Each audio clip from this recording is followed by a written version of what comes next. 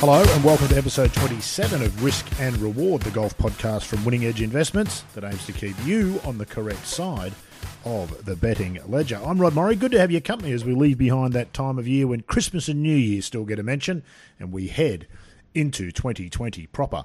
The travelling circus of world golf has, of course, been back for a good few weeks already, and lots to chat about this week again with the game's two biggest circuits in action, both the US and European tours. We'll chat about those events and some of the politics surrounding the Saudi Arabia tournament in particular in just a few moments, but not before we meet my co-host in this caper, John Evans. JE's been a punter and a golfer for as long as anybody can remember, and on Risk and Reward, he brings together those two special skills for the benefit of us all. JE, good to catch up as always.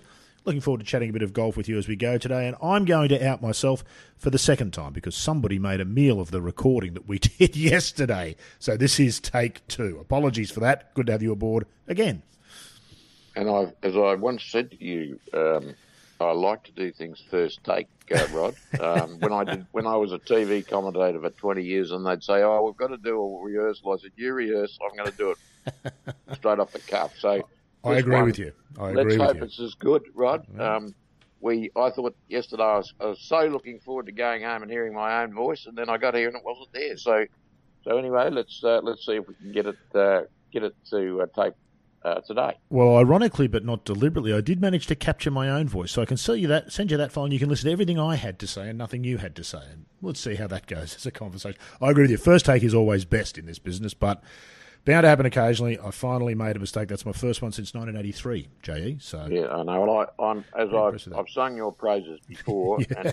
and the way I see it is, having sung your praises, I'm entitled to give you a bagging. Absolutely, you've earned it much more than most who are doing it on a regular basis. Enough of all that.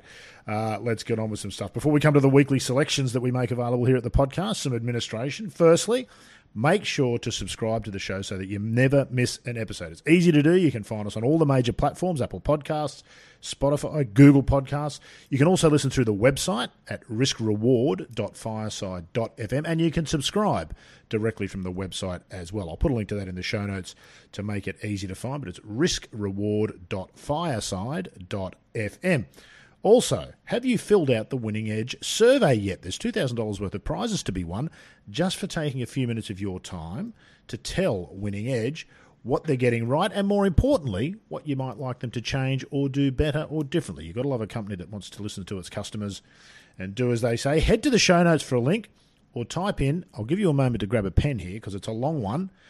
Type into your universal resource locator, that's the little bar at the top of the internet page, winningedgeinvestments.com/posts/hashtag blog, B-L-O-G. I'll do that again, winningedgeinvestments.com/posts/hashtag blog, and you'll find the survey there on the Winning Edge Investments blog. And in fact, have a read of a few of the blog posts while you're there as well, because there's some pretty interesting stuff. Don't forget to follow along on Twitter as well at Winning Edge Bets. If you'd like to hear more golf podcasts, visit the Talking Golf Network website at talkinggolf.com. Just the one G in Talking Golf. And lastly, as a reward for being a podcast listener, make sure to take advantage of the special promotion to get John's tips each week. You get 25% off for the life of any subscription, so just $112.50 for the month instead of $150. If you sign up for 3 or 12 months, there's also a profit guarantee. There's no question that this is good value deal. That profit guarantee puts the heat straight on JE. So let's bring him back into the show now. See how he went this past week with not one but two Australian winners. JE, I'm guessing Mark Leishman in the US. Congratulations to him. Lovely bloke. Great for Australian golf. Probably starts generally at odds shorter than you would like. So I doubt he was amongst your picks last week. But I know you picked Lucas Herbert in the top 40. He went on to win. He's been a favourite of yours for some time. I know that you'd be frustrated. Terrific result for him and Australian golf. Perhaps a little bit disappointing for you in some ways. Well, just to go back to that deal that you suggested, and with the long entree, going up to the Google the answer. These subscriptions which are being offered, I think there's 7 of them. 7 of them, that's right, yeah, for the survey. Well, I'll tell you what, it's impossible to get trial spies tips under any guise now. His services, obviously he has to limit the number of people because the bookmakers' markets aren't large enough to accommodate everybody who wants to join. So anybody who takes up that offer is on a winner. Ooh, The profit guarantee. You get the $2,000. You know you're going to make at least $4,000 and maybe a lot more. And so it's well worth. It's a terrific prize. But in fact, I'm going to go on myself as soon as I get off. I didn't know about it until you told me. But anyway, that's great.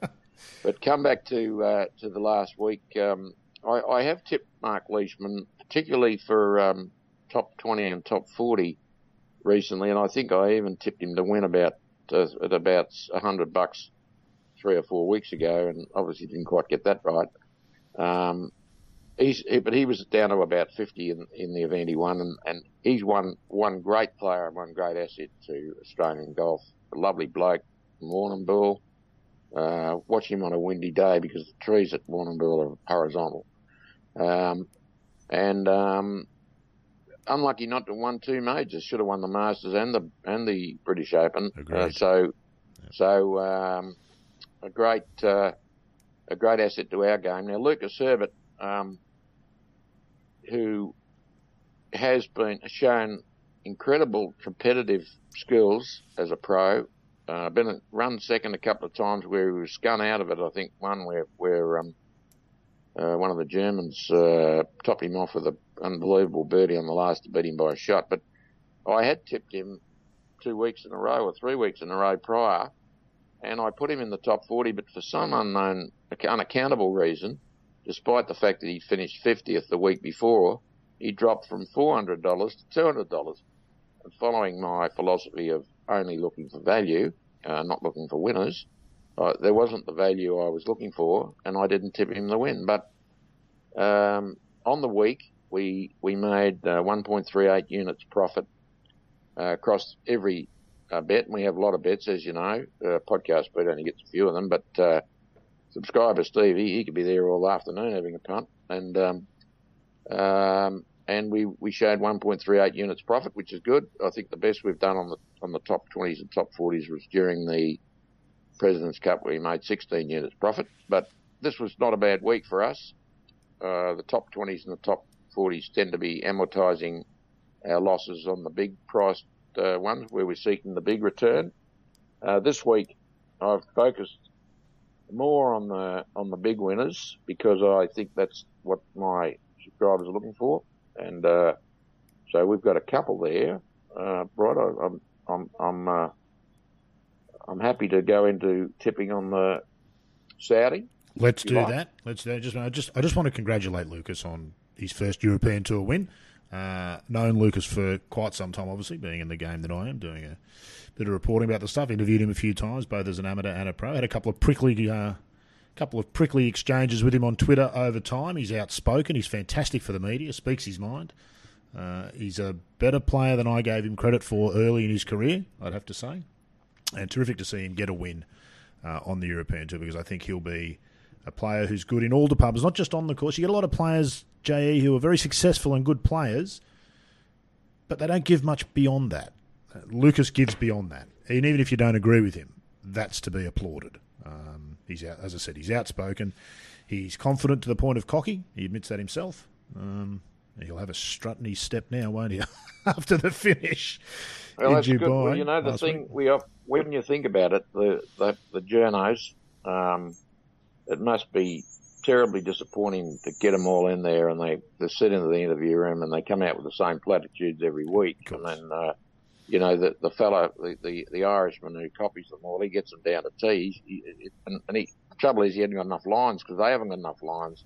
And so we can hardly rail when we get a guy like Lucas Herbert who stands up and says exactly what he thinks. Exactly. And isn't ashamed of it. And as you say, the confident bearing that he brings to the game is the reason that he was able to get up. He hit it in the water on the first hole of the playoff, and hit it in the water. Didn't phase him, whacked it up on the green hole, the putt, and went to the next hole and birdied it and won the playoff. So it's that you've got to have that confidence. And don't tell me that Tiger Woods not cocky. No, absolutely. Absolutely. You know, Tiger Woods is so cocky you'll stare in the eye and say, "I'm just going to beat you with my eyes. Don't worry about my clubs."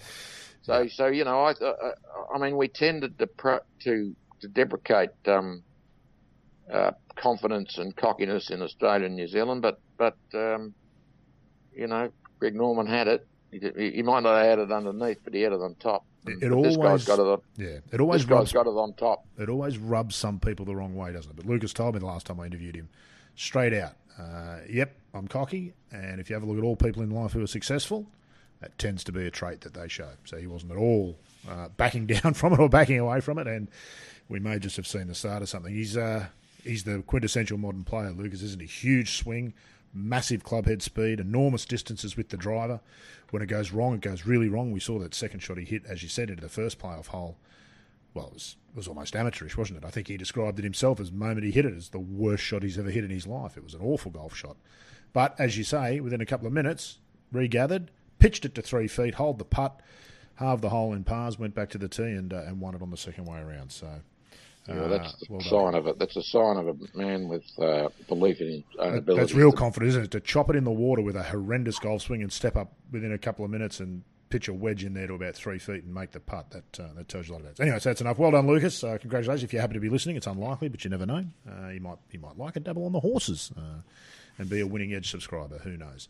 Let's move on to this week's event, still with the European Tour, although a long time since they played in Europe and it'll be a while yet.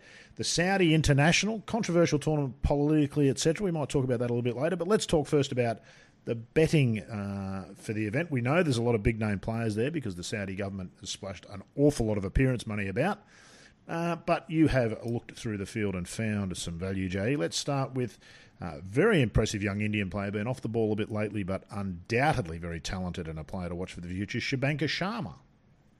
Yeah, Shubhankar Sharma at $500, as you say, been out of form, but not for us. We've tipped him top 20 about twice, around about $9, and he's got up both times. And without telling you that I'm going to do that, I am going to do that. So Shubhankar Sharma, $500, has shown he can mix it with the best players. To be fair, his wins have come in Asia where there aren't that many good players playing in the event, and there's quite a lot in this one. But it wouldn't surprise me that he's going to get over that little hump at some stage, and let's hope it to be this week. So $500 him. Mm-hmm. Now, Podcast Pete, if there's a place on the website to write in dirty stories and nasty remarks, then they should send them into you this week, because I tipped Jorge Campillo yesterday, the Jorge, I think he's called him Jorge, or anyway, whatever, George Campillo. The Spanish lad.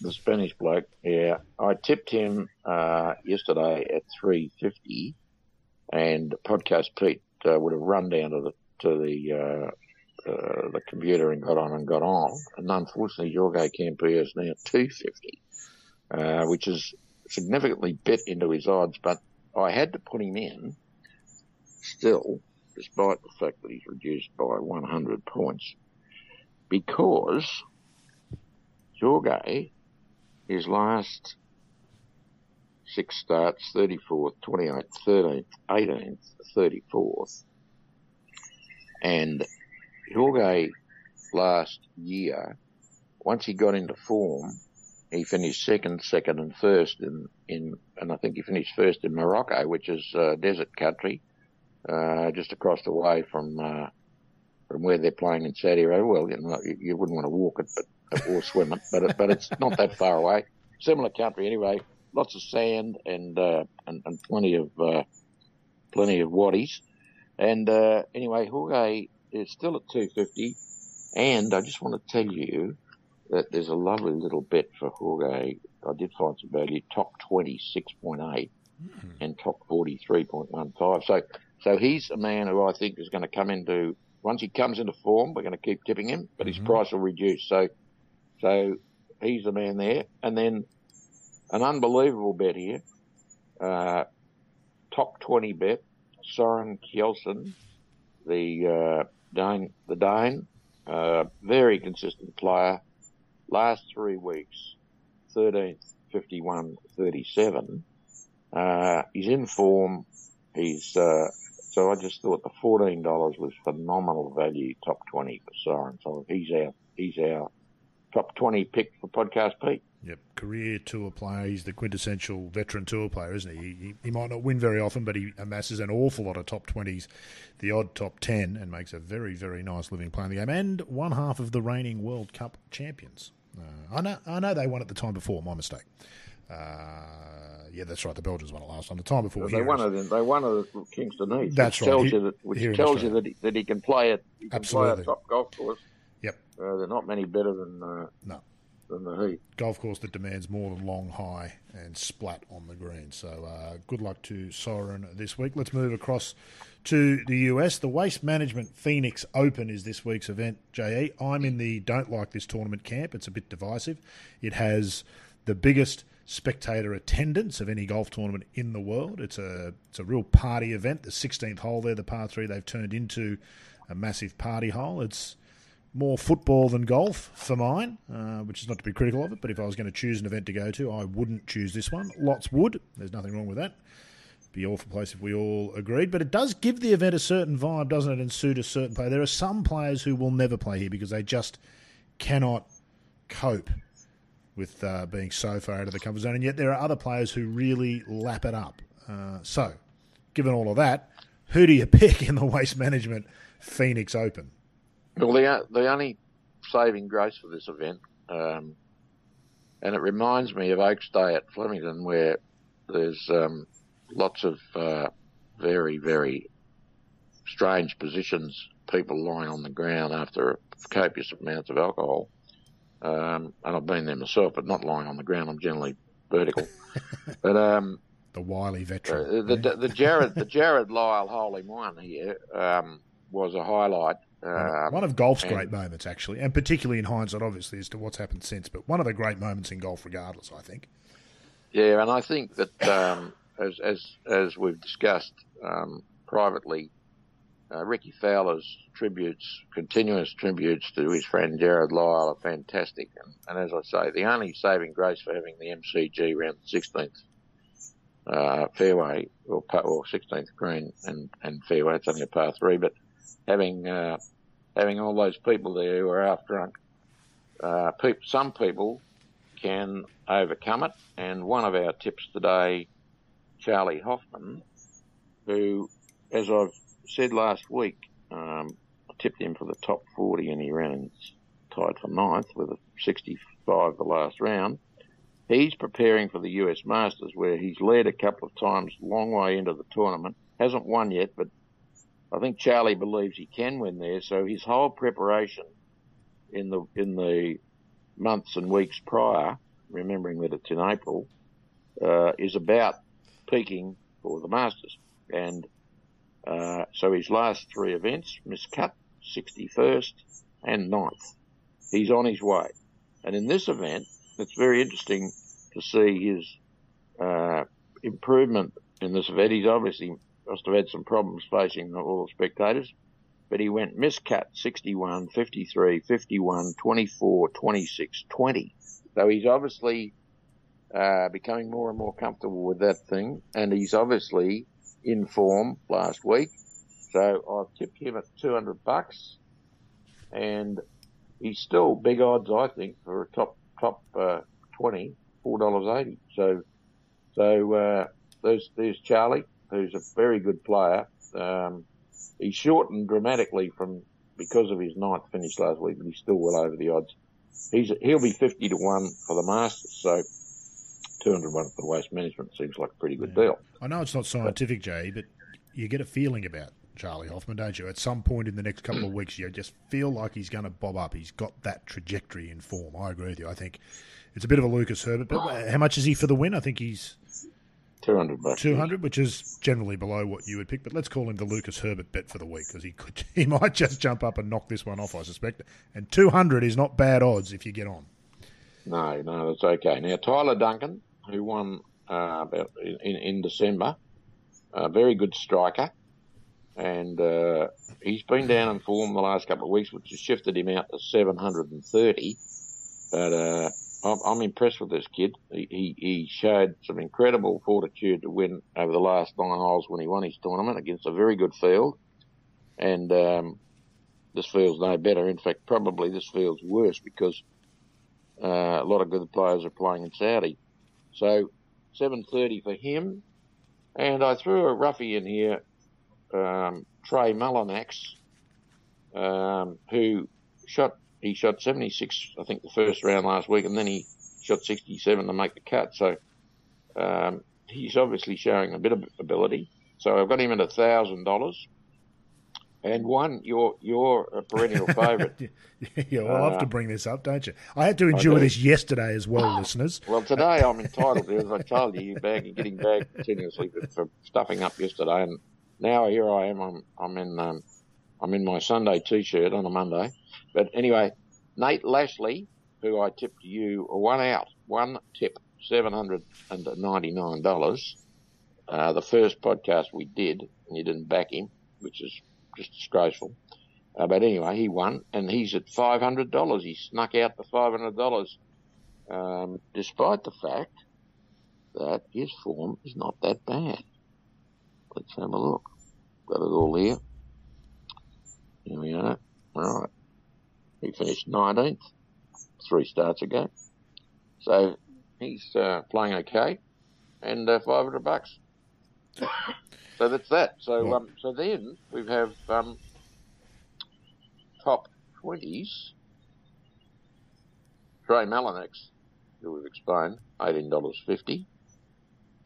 Now Martin Laird, I put him into the top 20s at $6 because Martin, Scottish chap, tour winner. There's one on the tour. His record here, this is his record here, third, 61st, miscut, 19, 5, 41, 7, 9. So out of the last 7 events at this course, he's run in the top 10 4 times. So we're giving us a bob each way, and we put him in the top 20 at $6, and I think that's luxury. So that's him. And I also found Charlie Hoffman for the top 20 bets as well. So because of the previous, as I mentioned previously. So those are the tips for the week. I think there needs to be some comment, Rod, about the Saudi tournament. Indeed, you're one step ahead of me. Let's start with that one, then we might have a quick chat about the Premier Golf League, this World Golf Tour idea that's been floated and continues to get more and more press each and every day. But let's start with Saudi Arabia. Politics and sport, JE, I don't reckon as a species we've ever really come to terms with this relationship between the two. I'm in the camp that says whilst you can't be a supporter of the Saudi regime and the human rights abuses that we see there, and in particular, well, not in particular, it's no more or less important, but they knocked off one of their own, a journo, in a particularly unsavoury way just a year or so ago for reporting on various things in Saudi Arabia. Going to Saudi Arabia and accepting appearance money to do so based on that, you'd think seems outrageous. But when you look around the world at the places we play golf, JE, if you're going to say that about Saudi Arabia, there's a whole bunch of other places in the world that you might make a case not to play golf at as well, including some states in America and indeed for some people, possibly even here in Australia, given our record in some areas. So it's awkward, isn't it? It's tricky. Well, I was never ever I didn't favour politics and sport intermingling, sport being a pastime and politics being torture. But you've got to go back and look at how the Springbok tour of New Zealand in 1981 effectively changed South Africa from a terrible apartheid nation to a democratic country. And it's a bit of a shame that we haven't got another Nelson Mandela there. But having said that, in that case, sport influenced politics greatly. Now, as you say, Saudi Arabia has a very ordinary history of the treatment of women and cutting up the journalist wasn't a particularly pleasing exercise, particularly if you're a journalist like you are. Well, I put it this way, I won't be going to Saudi Arabia to cover the tournament, and I certainly won't be writing journalist on my visa application if I ever do. No, well, you could, and apparently they were able to hack into Jeff Bezos' phone, so they're not going to have any difficulty hacking into ours and finding out what opinions we've got. So yeah, that's a very wise decision. But having said that, if we start to become precious, and I know that Meg McLaren is refusing to go there, and good on her for she's making her own decision, and I think that's the way it ought to be. But what about the fact that America's selling guns to them, and so is Great Britain, and if we want to get really picky, how about how Australians treated the Aborigines in Tasmania? I mean, they left Truganini at 88 there, but they managed to knock off everybody else who they could find. So, how do we compute all that and decide, right, I'm not going to go to that place, but having said that, I'll play the WGC in China where they try people. I'm going to go to Wuhan. I'm going to head off to Wuhan. That's exactly right. Yeah. So I think that it's best left out of it. I suppose what's easier to say is if you're not sure where the line is, even someone who's not sure where the line is knows that Saudi Arabia is on the wrong side of the line. I understand that as an argument. But here's to me, for the top players are going to attract all the attention. Brooks Koepka, Dustin Johnson, Phil Mickelson, Bryson DeChambeau, Justin Rose. All of these people who've accepted money to go and play there are coming under, in certain sections, a lot of criticism for doing so. I think quite rightly. They're beyond that doing an awful lot of PR work. I'm seeing videos on Twitter of Patrick Reed talking to groups of school children and going on about growing the game in the country and those sorts of things. They're in a different situation, pardon me, to me, to the week-to-week European Tour players who don't have the luxury of another $2 million not making much of a difference to their life either way, who, as you say, would play down a highway if there was a purse at the other end, because it's what they do for a living. And it feels like they're in a somewhat different situation. I think Meg McLaren's in that camp, and I agree with you. I applaud her, and it's not about agreeing with her. I applaud her for making the decision morally and saying so publicly that she doesn't want to go and play in Saudi Arabia because she thinks it's problematic. So, like most things in life, Jay, looks black and white on the surface. It never is. Every story has a minimum of 3 sides, and they're the simple ones. Real stories are much more complex than that. And this is as complex as any issue possible. So lots of people won't agree with me about that, and that's okay. But that's how it feels to me, is that those top players have gone a step beyond, we don't agree with the regime, but that's where we're playing this week. My job is to play golf. That's where we're playing.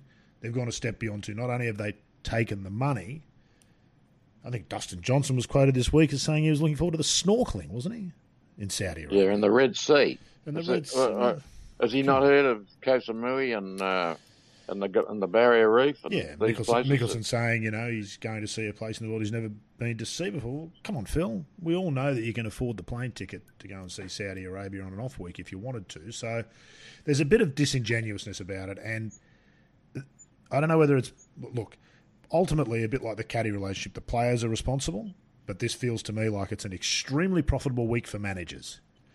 I think the managers of those players get a really big cut of that appearance money, and they're the ones who advise the players that it's quite okay to go and make these publicity videos saying how everything's wonderful in Saudi Arabia and the game's growing. All things that we know aren't 100% true. Nor are they 100% false, but they're not 100% true.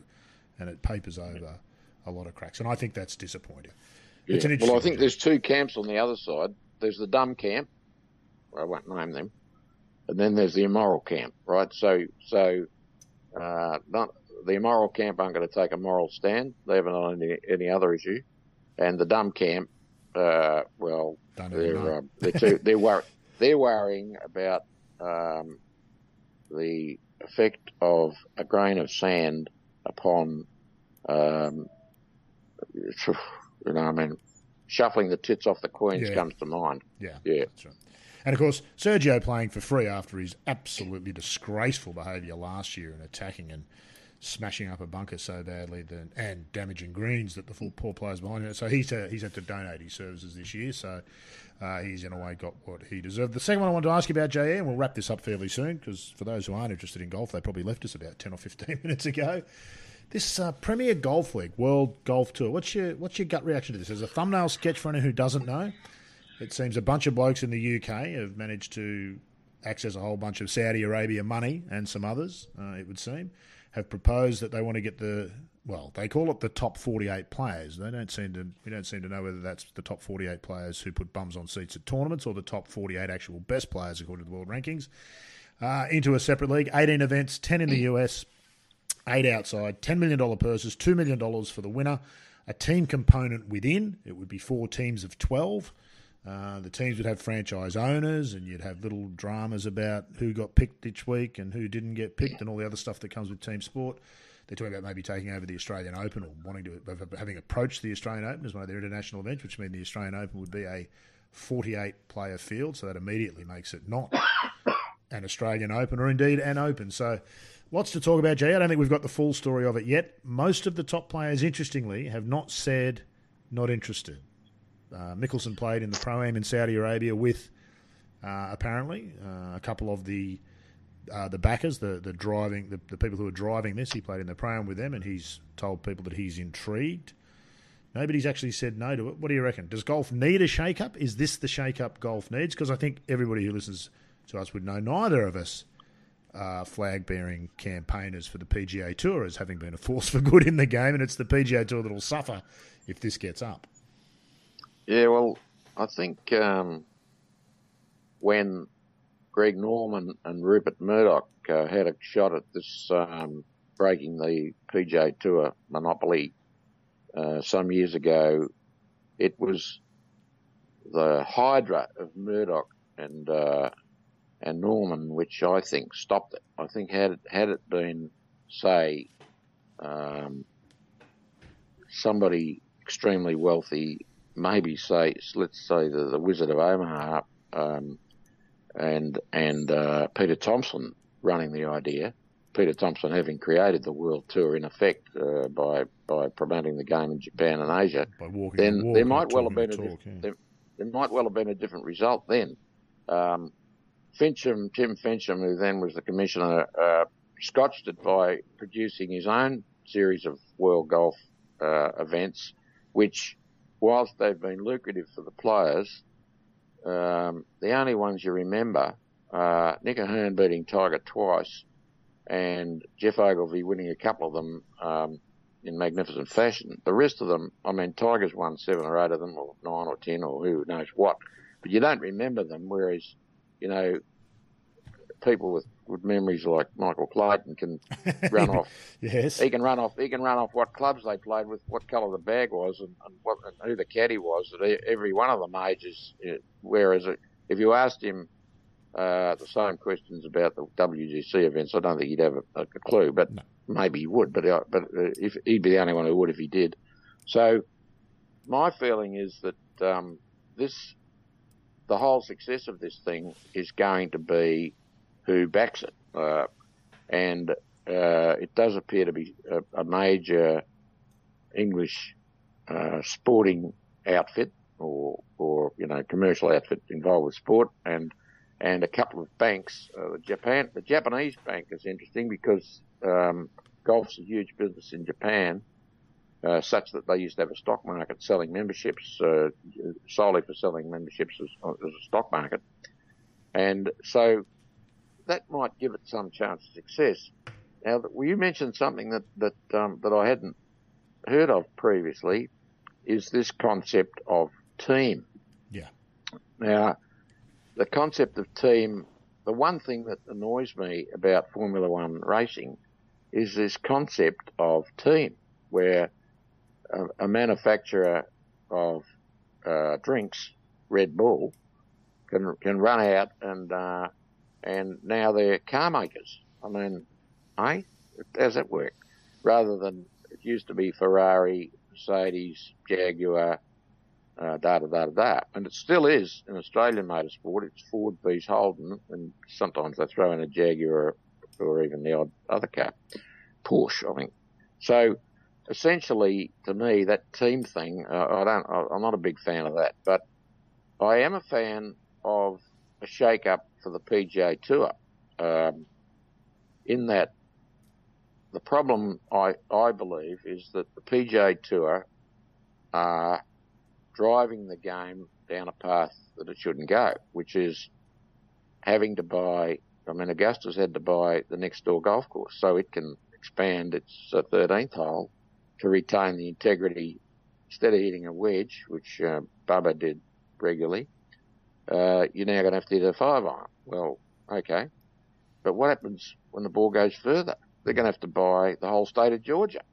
So, to me, that's ridiculous. Why wouldn't we control the ball so that the players have to hit more than a gap wedge on every par 4? And I think there was one tournament where Dustin Johnson didn't hit anything longer than a wedge into a par 4. Well, that's ridiculous. I mean, he went a year, and almost an entire year. It was September before he hit anything longer than a 6-iron into a par 4. Yeah, well, I mean, look, the problem is they don't play in the wind. As soon as it blows 5 miles an hour, they come off the course. You know, if there's any rain, they all throw up their hands in the air, and they're off, right? So they never get tested. Their real skills never get tested. Anyone can hit a wedge on a green. I mean, a 24 handicapper will get a wedge on the green. I've even give them a 3-iron or well, you kept saying, I mean, there's no 2-irons today. Well, there are. They've got 4 on them. Yeah, that's exactly. It's a 2-iron with 4 on them. So they're there. They're still there. They've changed the nomenclature. Yeah. But anyway, to me, the tour is the prime problem. They're making balls that guys with 110 mile an hour swing speed go 40 yards further, and Joe Public, it doesn't go a yard further for them because their club head speed's below 90. So somewhere along the line, they've got too powerful. The concept of all the PGAs being amalgamated into an international PGA and all having a say, it doesn't seem to me like anybody else gets a say. I mean, the PGA Tour now runs for 50 weeks of the year, so there's no time for South Africa, no time for Australia or New Zealand. And I think that's bad for the game.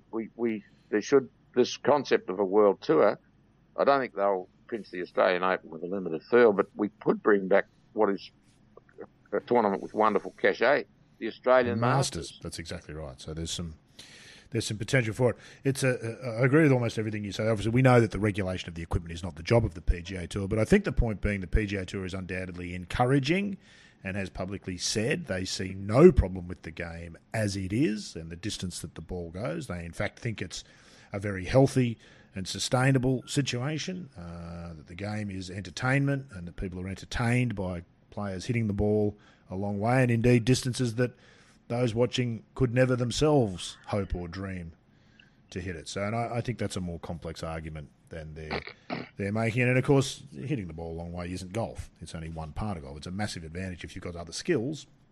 And it's not any knock on Dustin Johnson that he can go for 9 months of the year without hitting a club longer than a 6-iron into a par 4. That's not a knock on him. In fact, that's a testament to his extraordinary athletic ability and skill. But it shouldn't be possible for him to hit the ball as far as he does. That can be regulated. And for the sake of golf courses, which are the unforgotten aspect of all of this, the PGA Tour thinks the players are the most important thing in the game. And there's a whole bunch of us on the other side who think actually the courses are by far the more important thing in the game because they are what makes golf unique. Tennis courts are tennis courts. Cricket pitches are cricket pitches, with all due respect. Football fields are football fields. They have set dimensions. They have lines. Golf courses are free form. Each one is unique. The old courses is different to Augusta National as Royal Melbourne is to Kingston Heath. All are revered for a reason. They're the thing that makes the game the most interesting. If just long hitting and entertainment was the name of the game, we could move the PGA Tour to Topgolf and just have them hit off platforms. And it would be much easier to televise, much cheaper. And we may end up with that one day. Who knows, Jay? But to me, that's not golf. That's not golf. Right. Well, it's like in cricket now they've got the bats now where they hit a lot more sixes over the fence. And what happens when every ball goes for six? So suddenly you've ruined the game. You devalue it, don't you? You devalue it to the point where this golf, golf is there's been some interesting conversations about recently on the Twitterati about this concept that it doesn't matter where you hit it on the golf course. Well, I can tell you, if you go to St Andrews, there are places where you have to play at right angles to the line in certain wind conditions and certain pin positions because you can't go the other way. The other way is not reachable. Now, if you make it so that the players can drive over all the hazards into the Elysian fields on every hole, then you take away a huge skill of the game, which Tiger showed when he played there early on, and he didn't hit it in a bunker for the whole tournament. Now, if you've played St Andrews, there are bunkers everywhere. You can't see them. Some of them are set up to go for the other when the course used to play backwards. So to avoid the bunkers with the wind blowing and the conditions that the fast running conditions that are always there at St Andrews in the summer, you've just got to say that was an extraordinary test of skill. If you can get up and bomb it over all of that stuff, then you take away an element of the game which has been paramount for the 600 plus years we've been playing it, which is that the most skillful player wins. Yeah. If you make it into a long driving contest, it's no longer a test of skill. It's Phyllis Metty's going to win the women's every year, and NB Park's not going to have a chance. So I just think that we've got to, somewhere along the line, if the PGA Tour, as an example, would have sided with the R&A and the USGA and say, look, the game's got an issue, we can resolve it, and we'll resolve it together. And they made a ruling and just said, right, the ball's going to be not 1.62 ounces, but maybe 1.4 ounces or slightly bigger, and it's got to be made with natural materials, not plastic. All of a sudden, wait a minute. Now we're in a position where, see, Tiger Woods, when he first won the Masters, he used to only drive at 280 yards. Well, now they're driving at 380 yards. How's that work? It can't work for the game. Yeah, he was a bit... Look, Tiger Woods is an interesting example. When he won his first Masters in 97, he was unfathomably long. Other long hitters were quite taken aback at the distances that he was hitting the ball at the time. He was hitting it well over 300 yards regularly with a wound ball and a steel shafted driver and carrying it a long way in the air because of his extraordinary skill and athleticism. And that separated him from the field in a significant way. Well, that's no longer the case. Greg Norman at 280 separated himself from the field in a significant way because others couldn't control the ball at those clubhead speeds the way he could to drive it into the places that he did to get the advantage that sort of power can give you if it's used wisely. And the game's changed to where very few stand out. Johnson is one, I would say, who stands out with the driver, and McIlroy is another who can separate themselves a little bit because of their skill with the driver. Adam Scott to a certain extent sometimes as well. But for the most part, with the size of the driver head, players of that skill level, they rarely miss the sweet spot, which is so much bigger than it used to be, and they're kind of free to wail away, and they'll have some kind of short eye to the grade. So look, we're talking in circles about that. Look, in terms of the World Golf League, if I thought it was going to solve some of those problems, I would be. I don't think it will. I think it'll make some of those problems worse. It'll take the model of the PGA Tour that's been successful and try to build on it.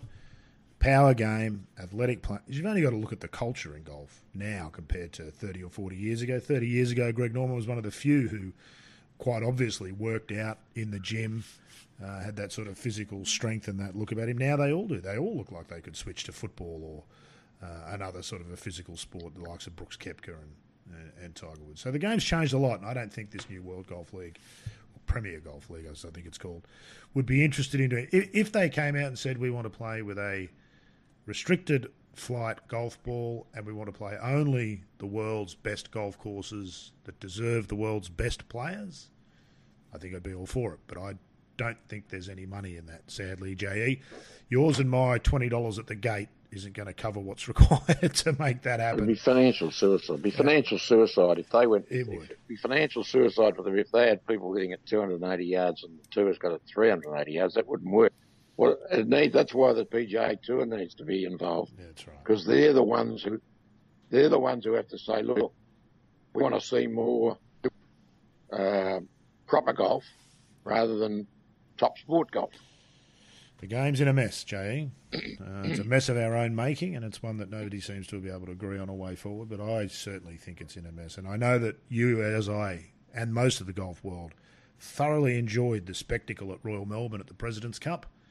But even that, I would say, if you were to put on your objective hat, wasn't the competition and wasn't the golf that we could and should be able to see at Royal Melbourne, because despite the magnificent job that Richard Forsyth did in setting up the golf course and the incredible job that Tiger Woods in particular did in playing it, it would have been even more entertaining and more of a spectacle if the ball didn't fly as far as it does in this day and age. So, anyway. And it was interesting, and it probably is still true of St Andrews too, that despite the distances that the players are capable of hitting it, Royal Melbourne reined them in, and because of its beautiful green design and the problems of if you miss those greens, you've got real issues. Oh, diabolical places around those greens, aren't they? Places you can't get it up and down from, yeah, no matter what. But of course, the problem is, Jay, we don't get to see who's the best driver when the driving distance is 300 yards on average, and therefore most players from a lot of those tees are just hitting 2 irons or, God forbid, as professionals, hybrids. We don't get to test who is the best driver. So no matter which way you cut it, and I think, don't get me wrong, the President's Cup was a fantastic spectacle and it was a magnificent ad for the game. And the most compelling golf, I think, that we saw almost all year in terms of the battle between the player and the golf course. But even that is somewhat tarnished by the fact that essentially the driver is an almost unnecessary club for the top players, particularly at a course like Royal Melbourne.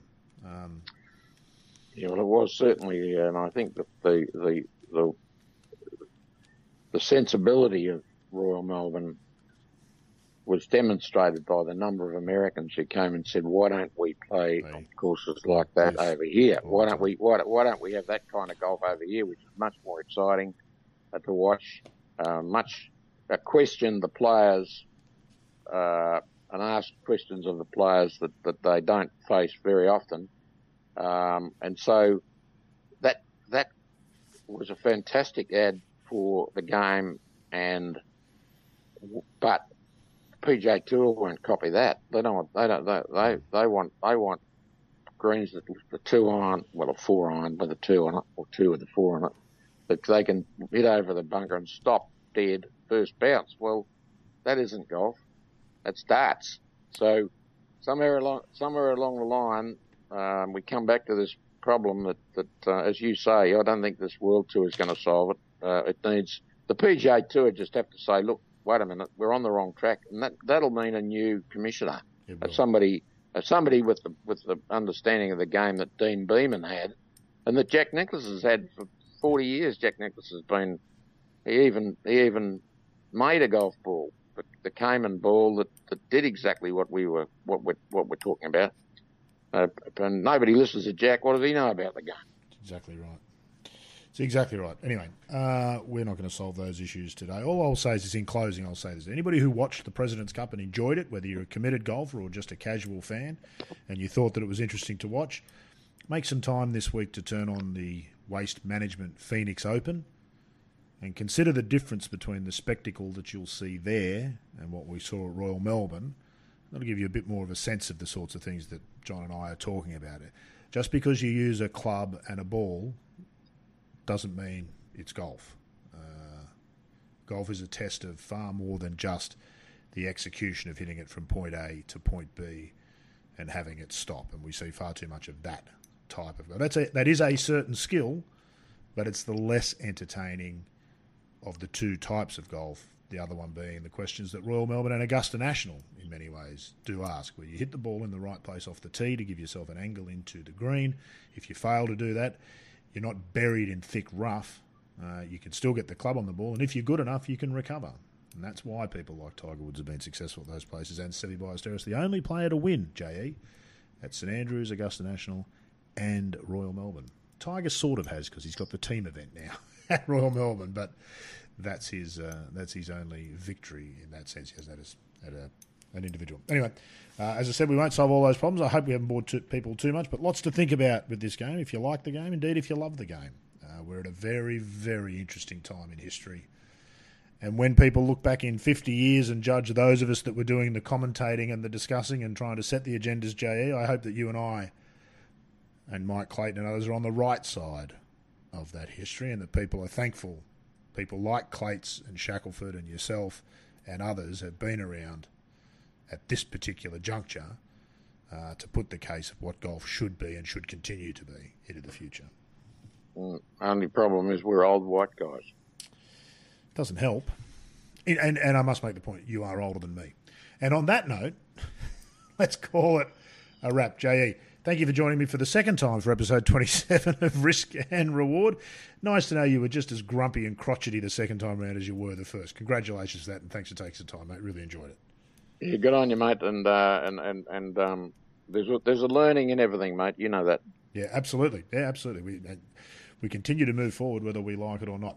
I hope you've enjoyed episode 27 of Risk and Reward as much as we've enjoyed producing it. We will, of course, be back to do it all again, hopefully with a massive winner under our belts, or sadly some losses under JE's watch, next week here on Risk and Reward.